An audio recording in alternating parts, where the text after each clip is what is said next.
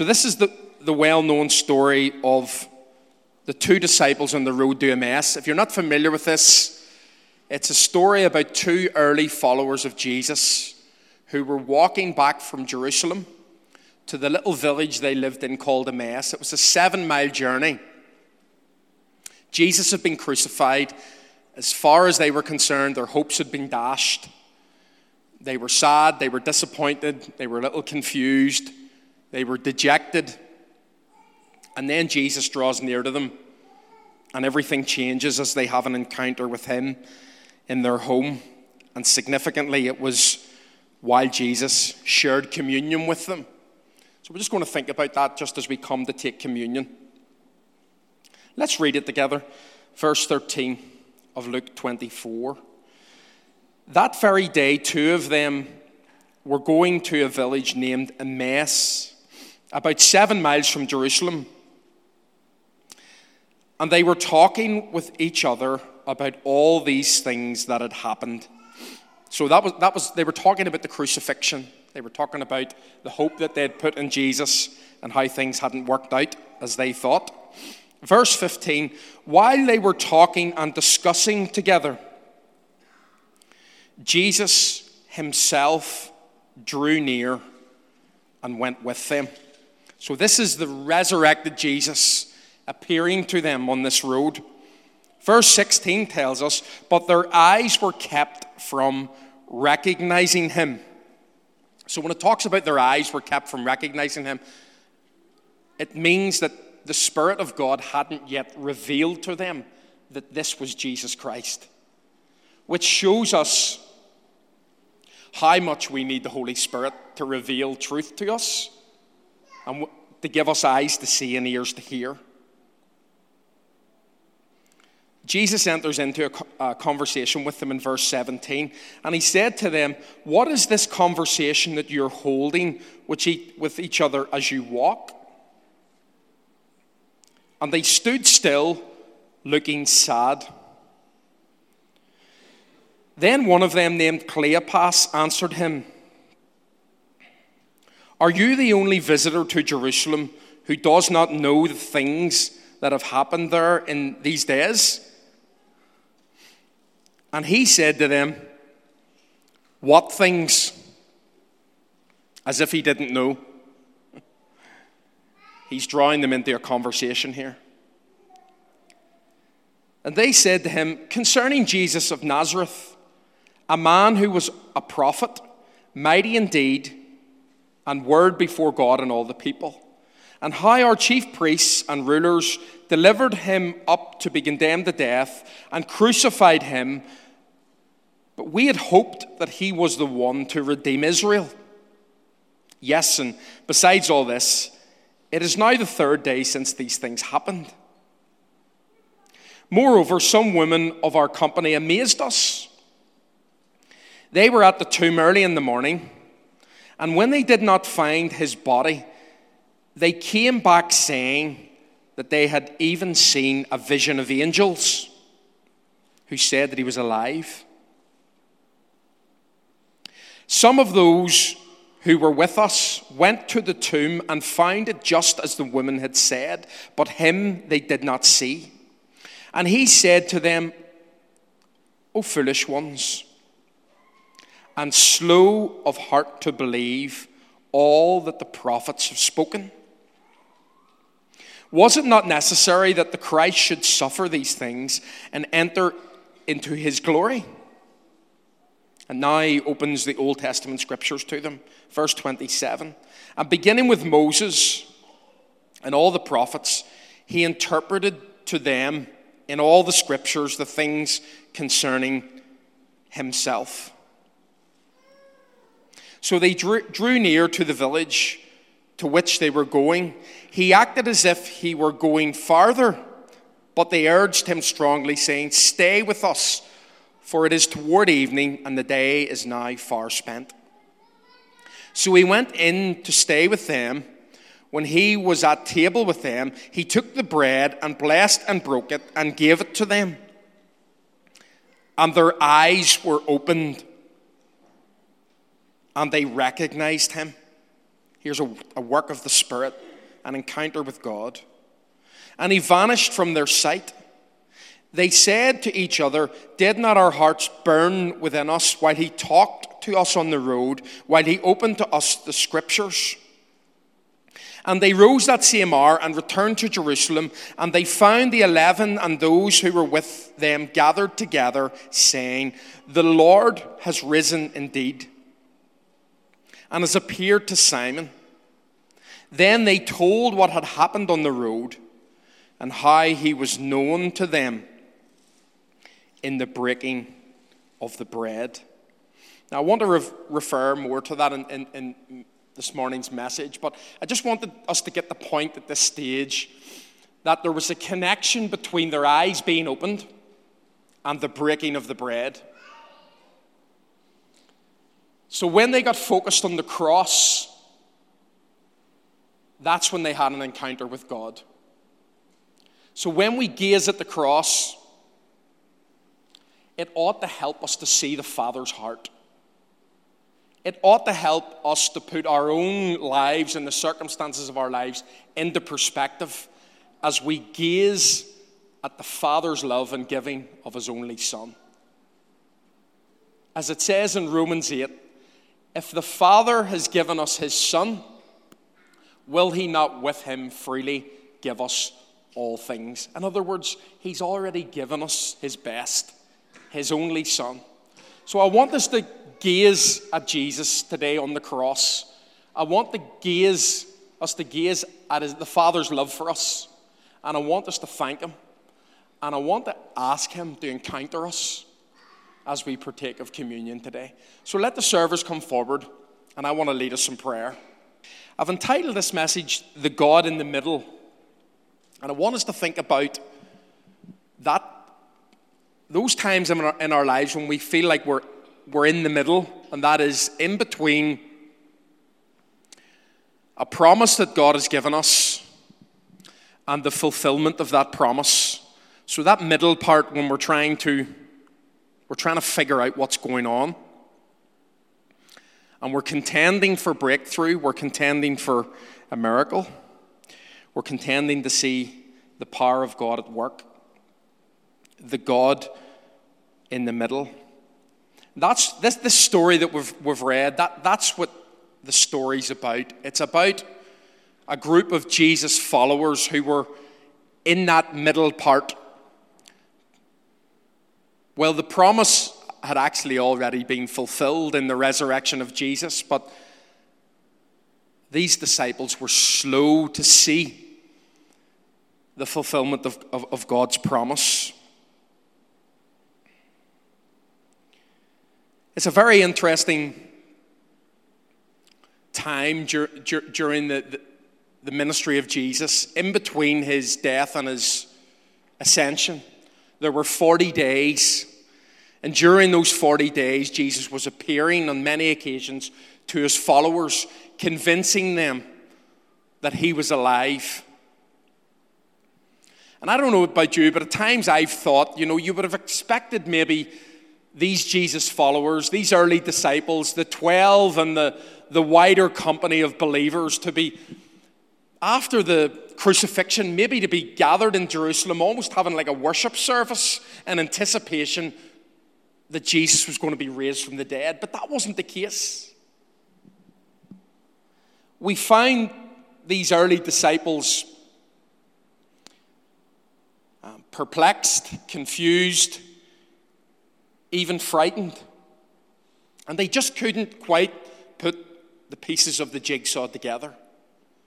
Even though on many occasions Jesus had taken the time to say to them, "I'm going to die. On the third day I will rise again." And he talks even about going to prepare a better place for them. Many, many occasions he would say that to his followers, and still they couldn't fully grasp what he was saying. And stories like this are included in Scripture because Jesus knew too well that we as his followers, in between the promise and the fulfillment, would be just like these early disciples. That is, we would be slow of heart to believe. At times we struggle to see God's plans maybe in the way we should. Or at times we feel we have like all these pieces of the jigsaw sort of all floating about, but we struggle to just put them in their rightful place and to see the beautiful picture of what God is doing. So God in His grace has given us this really insightful account in Luke 24 into the hearts of His followers and into our hearts, so that we might be encouraged. Actually, let's go back to the chapter again and let's read from the start this time, the opening section. We've already read that middle section, verses 13 to 35 around communion. Let's go back to verse 1 of chapter 24 and let's read some more about the experience of these early followers of Jesus. And we notice in this passage that it was the women who first arrived at the tomb.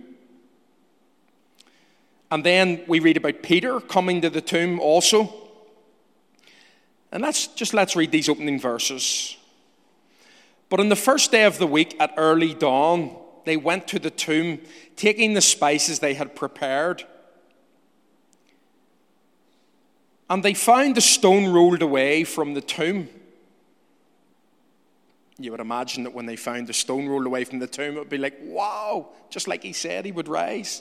But no, that wasn't the case. But when they went in, they did not find the body of the Lord Jesus. Then in verse 4, while they were perplexed, say perplexed. While they were perplexed about this, behold, two men stood by them in dazzling apparel.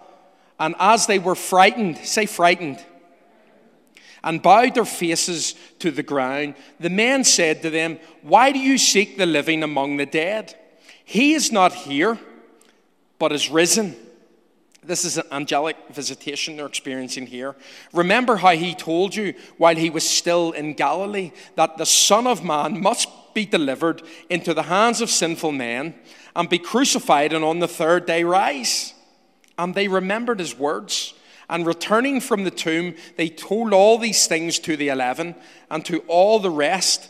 Now it was Mary Magdalene and Joanna and Mary the mother of James and the other women with them who told these things to the apostles. But these words seemed to them an idle tale,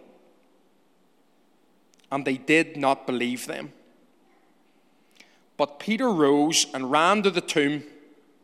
Stooping and looking in, he saw the linen cloths by themselves, and he went home marveling at what had happened. So even Peter was walking away from the tomb. The text said he was marveling.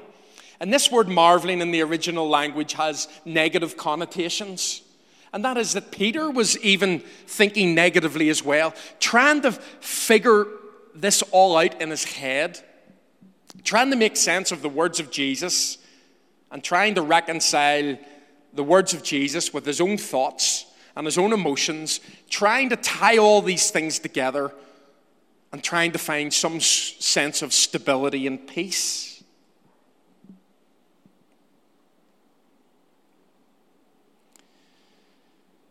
And then we read of Cleopas and the other disciple walking back from Jerusalem.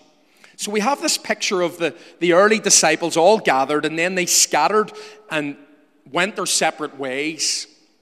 So Cleopas is walking this road, not one of the 12 disciples, but just one of the early followers of Christ, and another disciple who we don't know the name of, and they're walking this 7-mile journey back home. So they're walking away from the place of promise. They're walking away from Jerusalem. They're walking away from one of the greatest acts, if not the greatest act in the history of the world, the resurrection of Jesus, and they're walking away from it because of unbelief, because they are slow of heart to believe. And we can do the same in our own lives. You know, we can walk away from situations where God is powerfully at work, yet we choose to walk away because we can't see. We haven't got eyes to see and ears to hear what God is doing. And that is why we must be careful that the very thing we're walking away from isn't the fulfillment of what we've been longing for many, many years in our lives. Because very often when God begins to work, whether it's in our personal lives, whether it's in our family lives, whether it's in our church life or in our community, the fulfillment of God's promise often comes wrapped in packaging that is different to what we expected. So we already have it worked out in our minds that if God works and he moves powerfully, that it's going to look like this or it's going to look like that. And when it comes, because it looks different, sometimes we can be guilty of rejecting it, pushing it to the side, and actually missing out on the blessing of God. And what God has sought to teach his followers, Jesus, during his ministry was he was always seeking to open their hearts, to keep their hearts open, to keep their hearts fresh, to keep their hearts soft to what God wants to do. That we might continually plead to God that we might have eyes to see and that we might have ears to hear beyond our physical sight and beyond our physical hearing. That we might have spiritual eyes that can see beyond the natural, and spiritual ears that can hear beyond the natural, to see what God sees and to hear what God hears. So here they are walking along this Emmaus road, and in his grace, Jesus, the resurrected Christ, he goes after them and he pursues them. Because that's what Jesus does to his followers. He pursues us. He goes after us. He's not happy that we're walking away from the place of promise in our lives. He's not happy, if you like, that we're selling our birthright for a bowl of stew. And sometimes when we're under pressure, or sometimes when we're feeling a little confused, or if we're experiencing a level of disappointment in our lives and we can't quite figure everything out in this middle space, sometimes it seems like the easy way out is to walk away and to go our own way in life and to do our own thing and to take responsibility of our own lives and say, well, I'm going to do it my way, and I'm tired of waiting on God and waiting on God's plan to unfold. And because of all this confusion going on in my life, I'm going to take control of my own life again. And I'm going to make my own decisions. And I'm going to do it my way. So Jesus pursues them and he draws alongside them as they're deep in discussion and as they're talking between themselves about what had happened in Jerusalem and how they thought that Jesus was the one who had come to deliver Israel. You see, they had it in their mind that the Messiah that they wanted was someone who would come and deliver them from the power of the Romans. They saw it as a political deliverance, yet Jesus was all about the spiritual and about ushering in his kingdom. So as they talked about these things, as they walked along this Emmaus road, Jesus just draws up alongside them. And the text says that they didn't recognize who he was. Now, Jesus could have very easily have grabbed them and said, Cleopas, it's me, it's Jesus. What are you sad about? But he doesn't do that. He just begins to engage them in the scriptures. And he begins to draw them into a conversation with himself. You see, Jesus is always working on our relationship with him.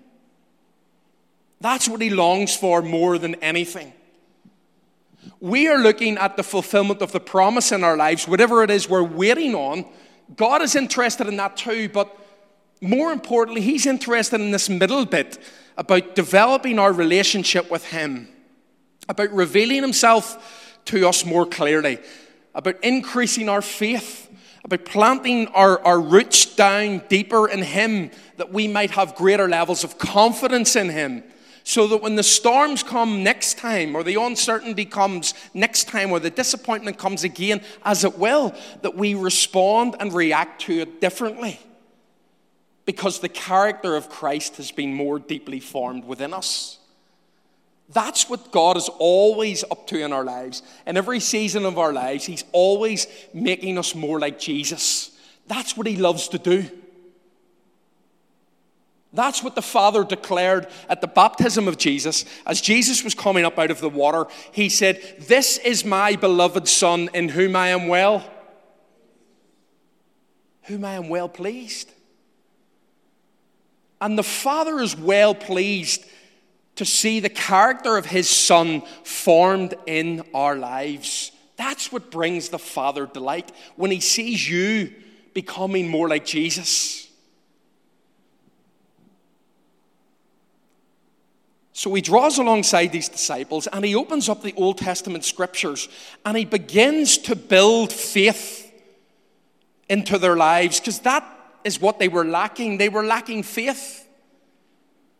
They were lacking trust. They were lacking confidence that God is who He says He is, and God will do what He said He would do.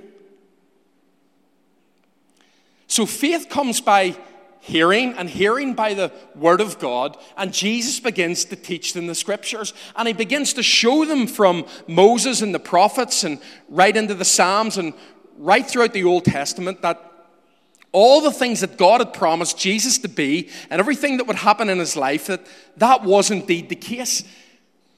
And yet they didn't understand that it was Jesus Christ Himself who was teaching them. He's the master teacher.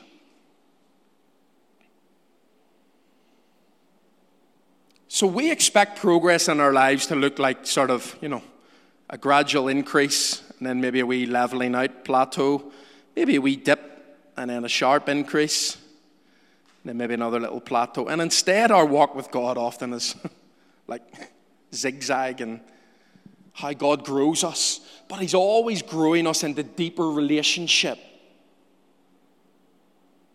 He's always pulling us deeper into His heart. Because what He wants is He wants to refine us, and He wants to encounter us. That's what Jesus wants to do. He wants to encounter us.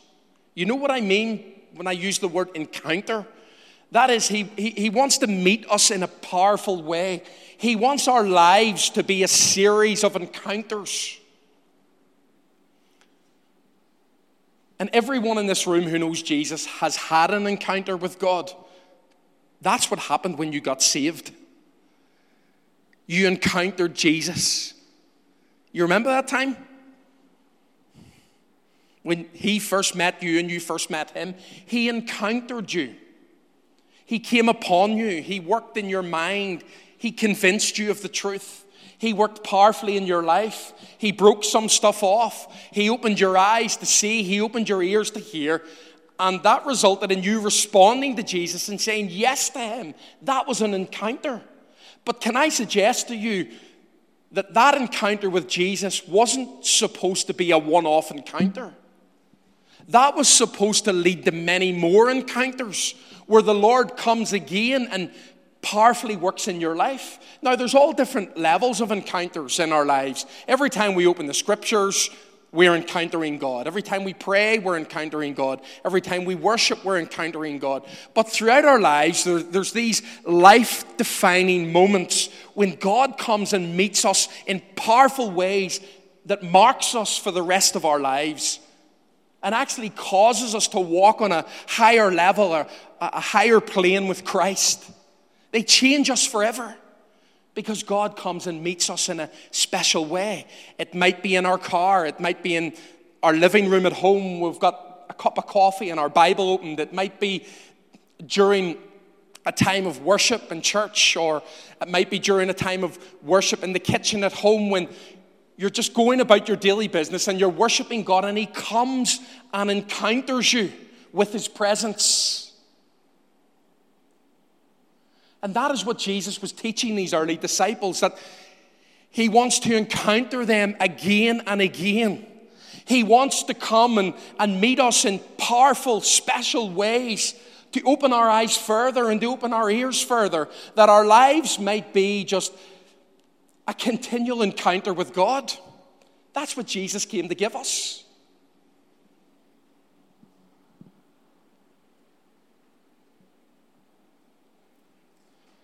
So Jesus approaches these early followers in love. He expresses his love to them. He doesn't give up on them when they don't get it. He goes after them, because that's what love does. Love just doesn't see a person for who they are, but also sees them for who they're becoming. So if I look at your life, or you look at my life, or I examine your life, or you examine my life, it's very easy to find dirt in people's lives, things that's wrong.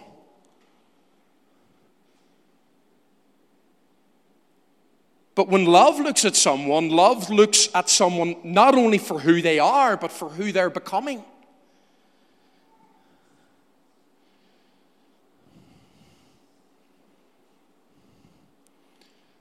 That's what Paul said in 1 Corinthians 13, verse 7.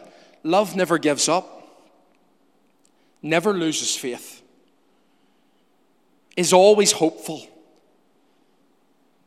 and endures through every circumstance. That's what love does.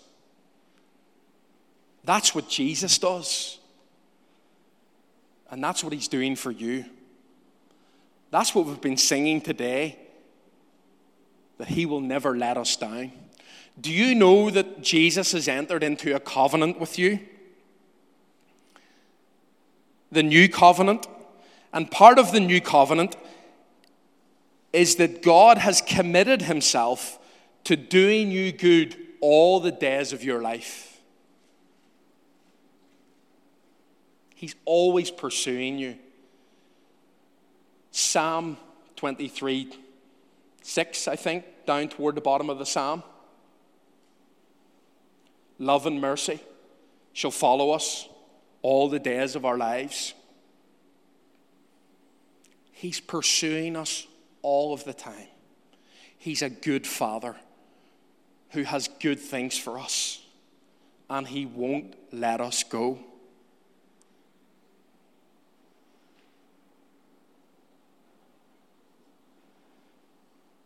And what he was doing for these early disciples was he was preparing their minds. He was reshaping their minds by feeding truth into their minds. He goes to the scriptures, he breaks the scriptures down, he interprets the Old Testament, and he causes their faith to rise, and he's reshaping their thinking.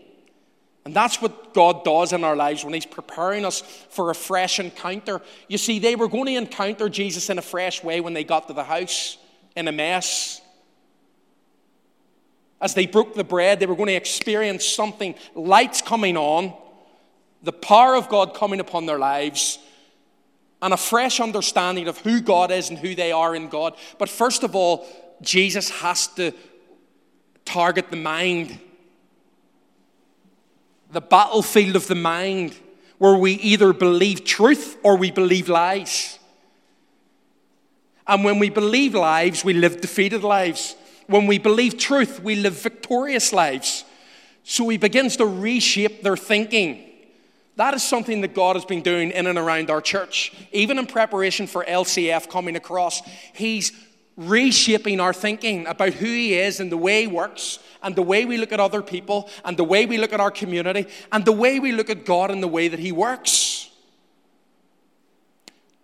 And he's helping us to think differently, to become a presence-centered people who focus on the presence of God.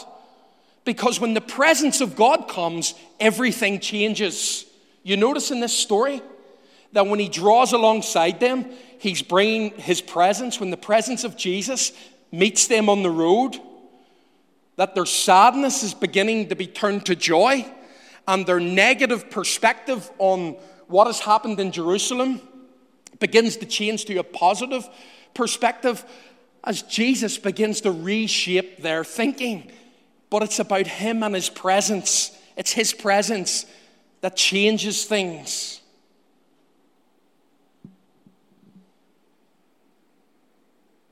And he's reshaping our thinking. And sometimes in our Christian experience, we need to have our thinking deconstructed. It's like stuff that we've learned in the past about who God is and the way he works and what the Christian life looks like and what's acceptable and what's unacceptable. And if God works, he has to work this way. Sometimes we have to actually have stuff untangled and replaced with truth. Because what is it that brings freedom? What did Jesus say shall set you free? The truth. It's a battle for truth. It's a battle for what we believe about God and what we believe about ourselves. So here Jesus is reshaping their minds. He is, if you like, he's preparing a new wineskin before he can pour in the new wine of his Spirit. You see, what happens if you pour the new wine into the old wineskin is that the old wineskin bursts and it causes a huge mess. So in recreating our mindsets and the way we think about God and reprogramming our thinking, giving us a whole new upgrade, a whole new operating system, the way we think about God, and then we begin to feel greater levels of freedom. Has anyone been developing greater levels of freedom in these past months? Is there anyone here? Yes. Because that's what Jesus is doing. He's taking you to new spaces and places with himself, and by the time he's finished, people will not even recognize who you are. Because that's what he's doing. He's making us into new creatures, new creations in Christ. Because the reality is, we're stepping into God's new thing, and we love to talk about that, don't we? And God has spoken that verse from Isaiah over us time and again. Behold, I'm doing a new thing. But here's the reality. We can't step into God's new thing operating in old ways of thinking. We just can't. So God is upgrading our thinking in preparation for what we're about to receive. He's coming to us in love. In fact, Jesus doesn't only come to these disciples in love. He comes to them demonstrating all the fruit of the Holy Spirit. Now remember, the fruit of the Holy Spirit is related to our character. The gifts of the Holy Spirit are related to God's power. So the fruit of the Holy Spirit reveals the character of God. The gifts of the Holy Spirit reveal the power of God. But we have to have the right character to receive what God has for us. We have to have the right type of wineskin. And the process that wineskins go through to be made back in biblical times is often a slow process of applying heat and stretching and sewing and preparing. And that's why sometimes that process of God almost, if you like, turning our inner world upside down. And there's times during this process over the last 2 or 3 years where I felt like, you know, one of those snow globes that you have at Christmas time, and there's maybe a little nativity in there, whatever, and you shake it up and it's all those little bits of snow inside. And if you have felt like that too, that's what that is. God is rewiring your neural pathways, causing you to think differently, causing you to get off your agenda and onto God's agenda, causing you to move away from your old ways of thinking into new ways of thinking for what God has in store for us. And always remember this, God always arrives right on time. Might seem late to us. Might seem like this isn't the packaging I thought this would come in. This isn't the way I thought this would look. I'm a little disappointed. Well, let's ask the Lord to open our eyes to see and open our ears to hear what he's doing and saying. And it will surprise us what the Lord will do. So he's coming to them in all the fruit of the Spirit, because Jesus is the perfect demonstration of the fruit of the Holy Spirit that we find mentioned in Galatians 5. Love, joy, peace, patience, kindness, goodness, faithfulness, gentleness, self-control. He's coming to them in love, as I said. He's coming to them in joy. He's coming to them and imparting his peace. He's coming to them in patience. He does give them a little gentle rebuke. Oh, you fools, slow of heart to believe. But that's just a little prod, seeking to draw them in, seeking to provoke them into a new way of thinking. He's patient with them. He comes to them in kindness, in goodness, in faithfulness. He doesn't give up on them. He keeps going after them in gentleness. It's a fruit of the Holy Spirit, gentleness. That as God has been gentle with us, we be gentle with others. As God has been patient with us, we be patient with others. As God has been loving to us, we be loving to others. And in self-control. And here's the beautiful thing. All of these characteristics of the fruit of the Holy Spirit have become ours in Jesus Christ. Because the very nature of Christ has been given to us. And the old nature has been crucified in Christ, and the new nature of Jesus Christ has come to reside within us. And when we live out of that new nature, when we feed on that new nature, when we abide in that new nature, we find our whole inner being becoming transformed. As we experience these same characteristics that Jesus experienced, because Christ resides in us. So it's not about trying harder, it's about surrendering more. It's about abandoning ourselves to this process that God has us in. It's about saying, Lord, you have your way.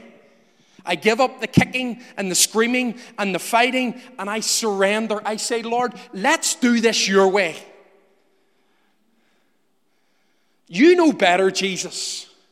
Going right back to the Garden of Eden when the first humans thought they knew best. And from then, humanity is still thinking that they know best.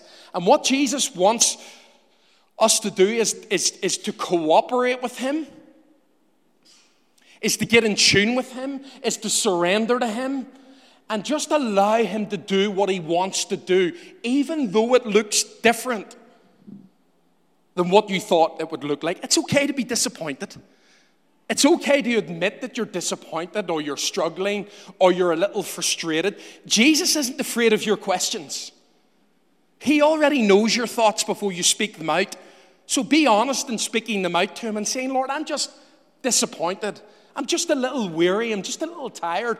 But I'm coming to you with my questions rather than running away from you, the place of promise, and giving up on the things that you have spoken over my life. Jesus was setting his followers up for their next defining encounter with him.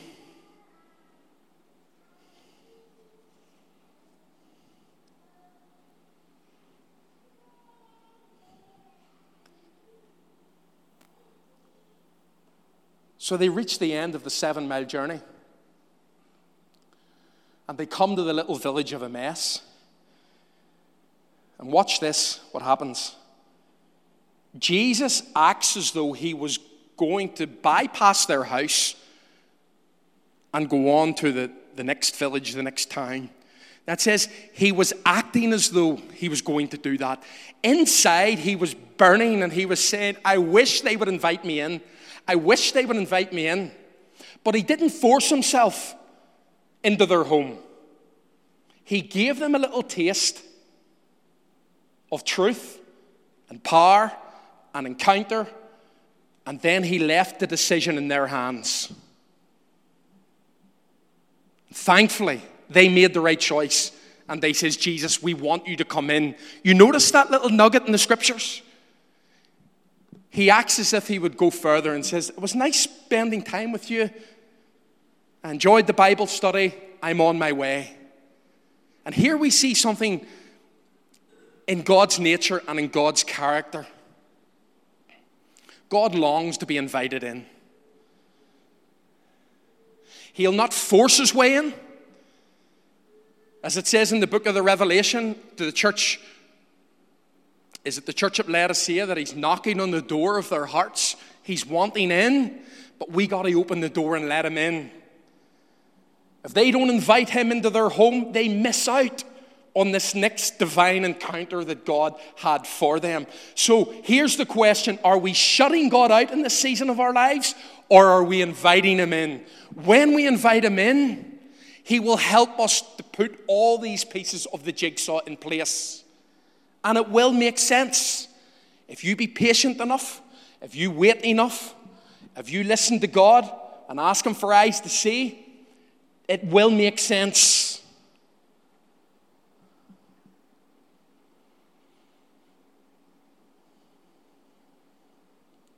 So they sit down. Jesus takes the bread. He breaks the bread. And as he breaks the bread, something miraculous happens. The Holy Spirit opens their eyes to see something that they hadn't seen the whole way along that road. They notice that this is Jesus. This was Jesus. And everything comes together. All the lights come on. They understand everything that had gone before and why it had happened and all the words that Jesus spoke. In the times of confusion, they're all wiped away as clarity comes, as understanding comes through an encounter with the Spirit of God. And you see how the Word of God was preparing them for an encounter with the Spirit of God. And that's what we need. As I've emphasized, we need the presence of God. It was when Jesus made himself present in the home that they began to see as Jesus sees. As Paul prayed in Ephesians chapter 1, that we might receive the spirit of wisdom and of revelation in the knowledge of him. This is after we get saved that we pray for the spirit of wisdom and revelation in the knowledge of him. This is for continual eyes to see and ears to hear. Lord, let me see how you see. Lord, let me hear what you hear. Help me to look at this situation and this circumstance the way you see it. It's crucial, friends, that we're thinking according to the Spirit, or else we will walk away and miss what it is God has for us.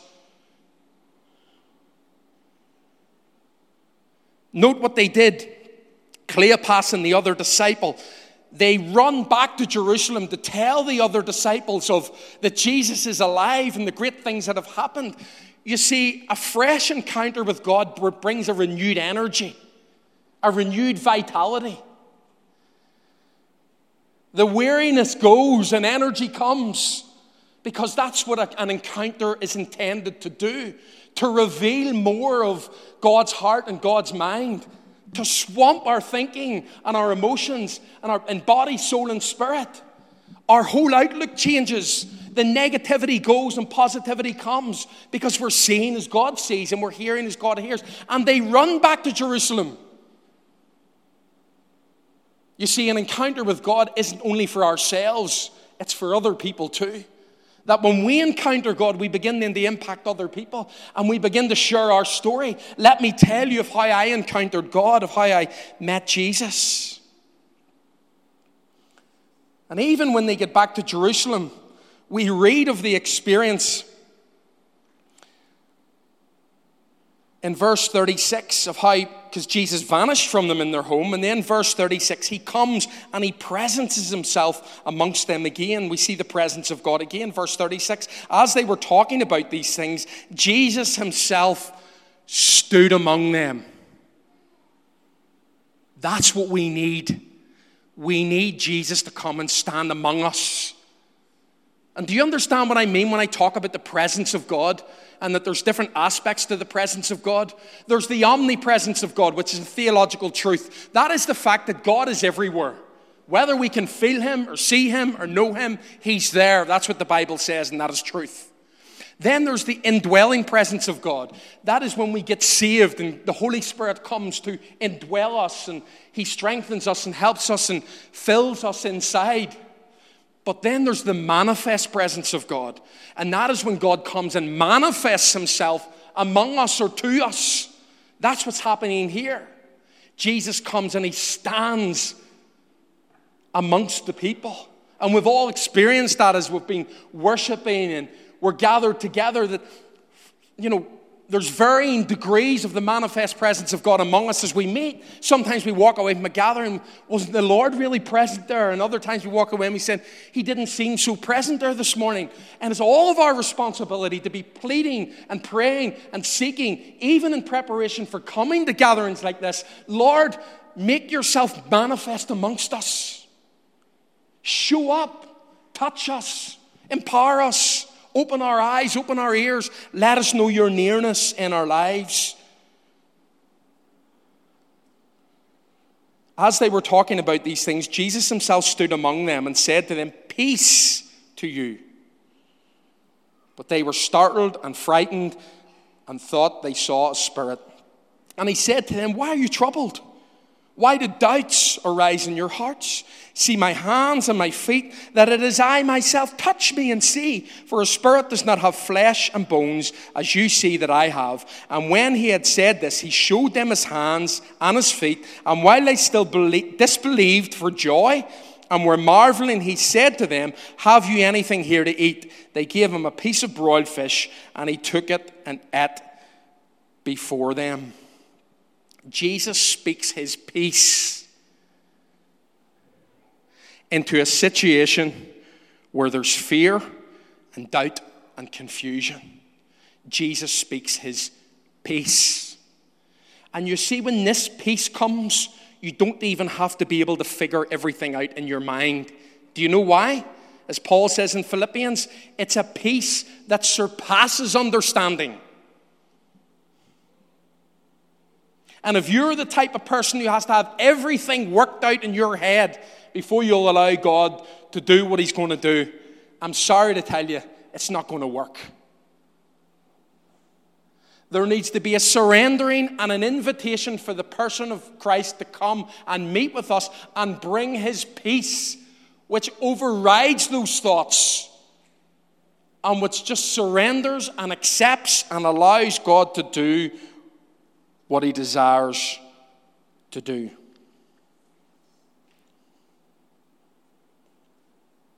Their lives were turned upside down, Cleopas and the other disciple, because of an encounter with Jesus. They weren't defined by a moment of doubt, by a moment of weakness, by a moment of unbelief, but they didn't beat themselves up with feelings of guilt and feelings of shame, feeling that they had let God down. They just basked and reveled in the goodness and the grace and the mercy of Jesus Christ. They enjoyed his peace, and they went on to the next chapter of their lives in what God had for them. You see, God is always looking forward in your life. He's not looking backwards. And we must learn to put the past in the past and look forward to a bright new day and the good things that God has for us. So don't be defined by a weak moment in your life. As the song says, failure is not final when the Father is in the room. Or as Paul said in 2 Corinthians 4, I was knocked down, but I wasn't knocked out. Who's been knocked down but hasn't been knocked out? I'll put up my hand. I've been knocked down, but I tell you, I'm not knocked out. And you're not knocked out either. You're an overcomer in Jesus Christ. It's okay to be knocked down. Look at Tyson Fury in the first fight. Did you see that knockdown? Everyone thought he was out cold. He got back up. He came back a second fight. Destroyed his opponent. Knocked down, but not knocked out. You see, we're more than conquerors in Christ. It's all to do with his energy in us. Be encouraged today that what Jesus has started, he will finish. I'm going to ask the band to come, and we're just going to sing and respond to what we've heard. And I just want you to open your heart to the Lord, and we're going to sing, We Need an Awakening. Maybe we could even go out and, could the parents go out and get the kids and bring the kids in for this? How about that? And we'll let the kids enjoy this too. Because God's encountering our kids in these days as well. And we'll pray for an awakening together. Let's pray for a fresh encounter. Lord, we thank you that you're always pursuing us. We thank you, Holy Spirit, that you are a genius. that you know the way forward in every situation. And I pray, even as we sing and plead from our hearts, Lord, for a fresh awakening, Holy Spirit, would you just fall on us? Would you fall in this gathering? Just increase your presence amongst us, even at the end of our service. We thank you for being with us. We thank you for being with us through the word. We thank you that we sensed you among us, that you were ministering to us.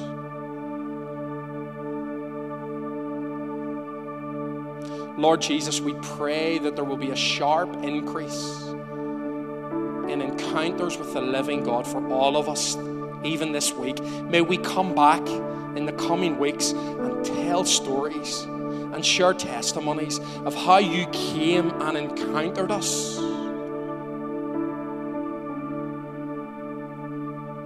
Oh God, more than anything, we need an awakening. We need a fresh encounter.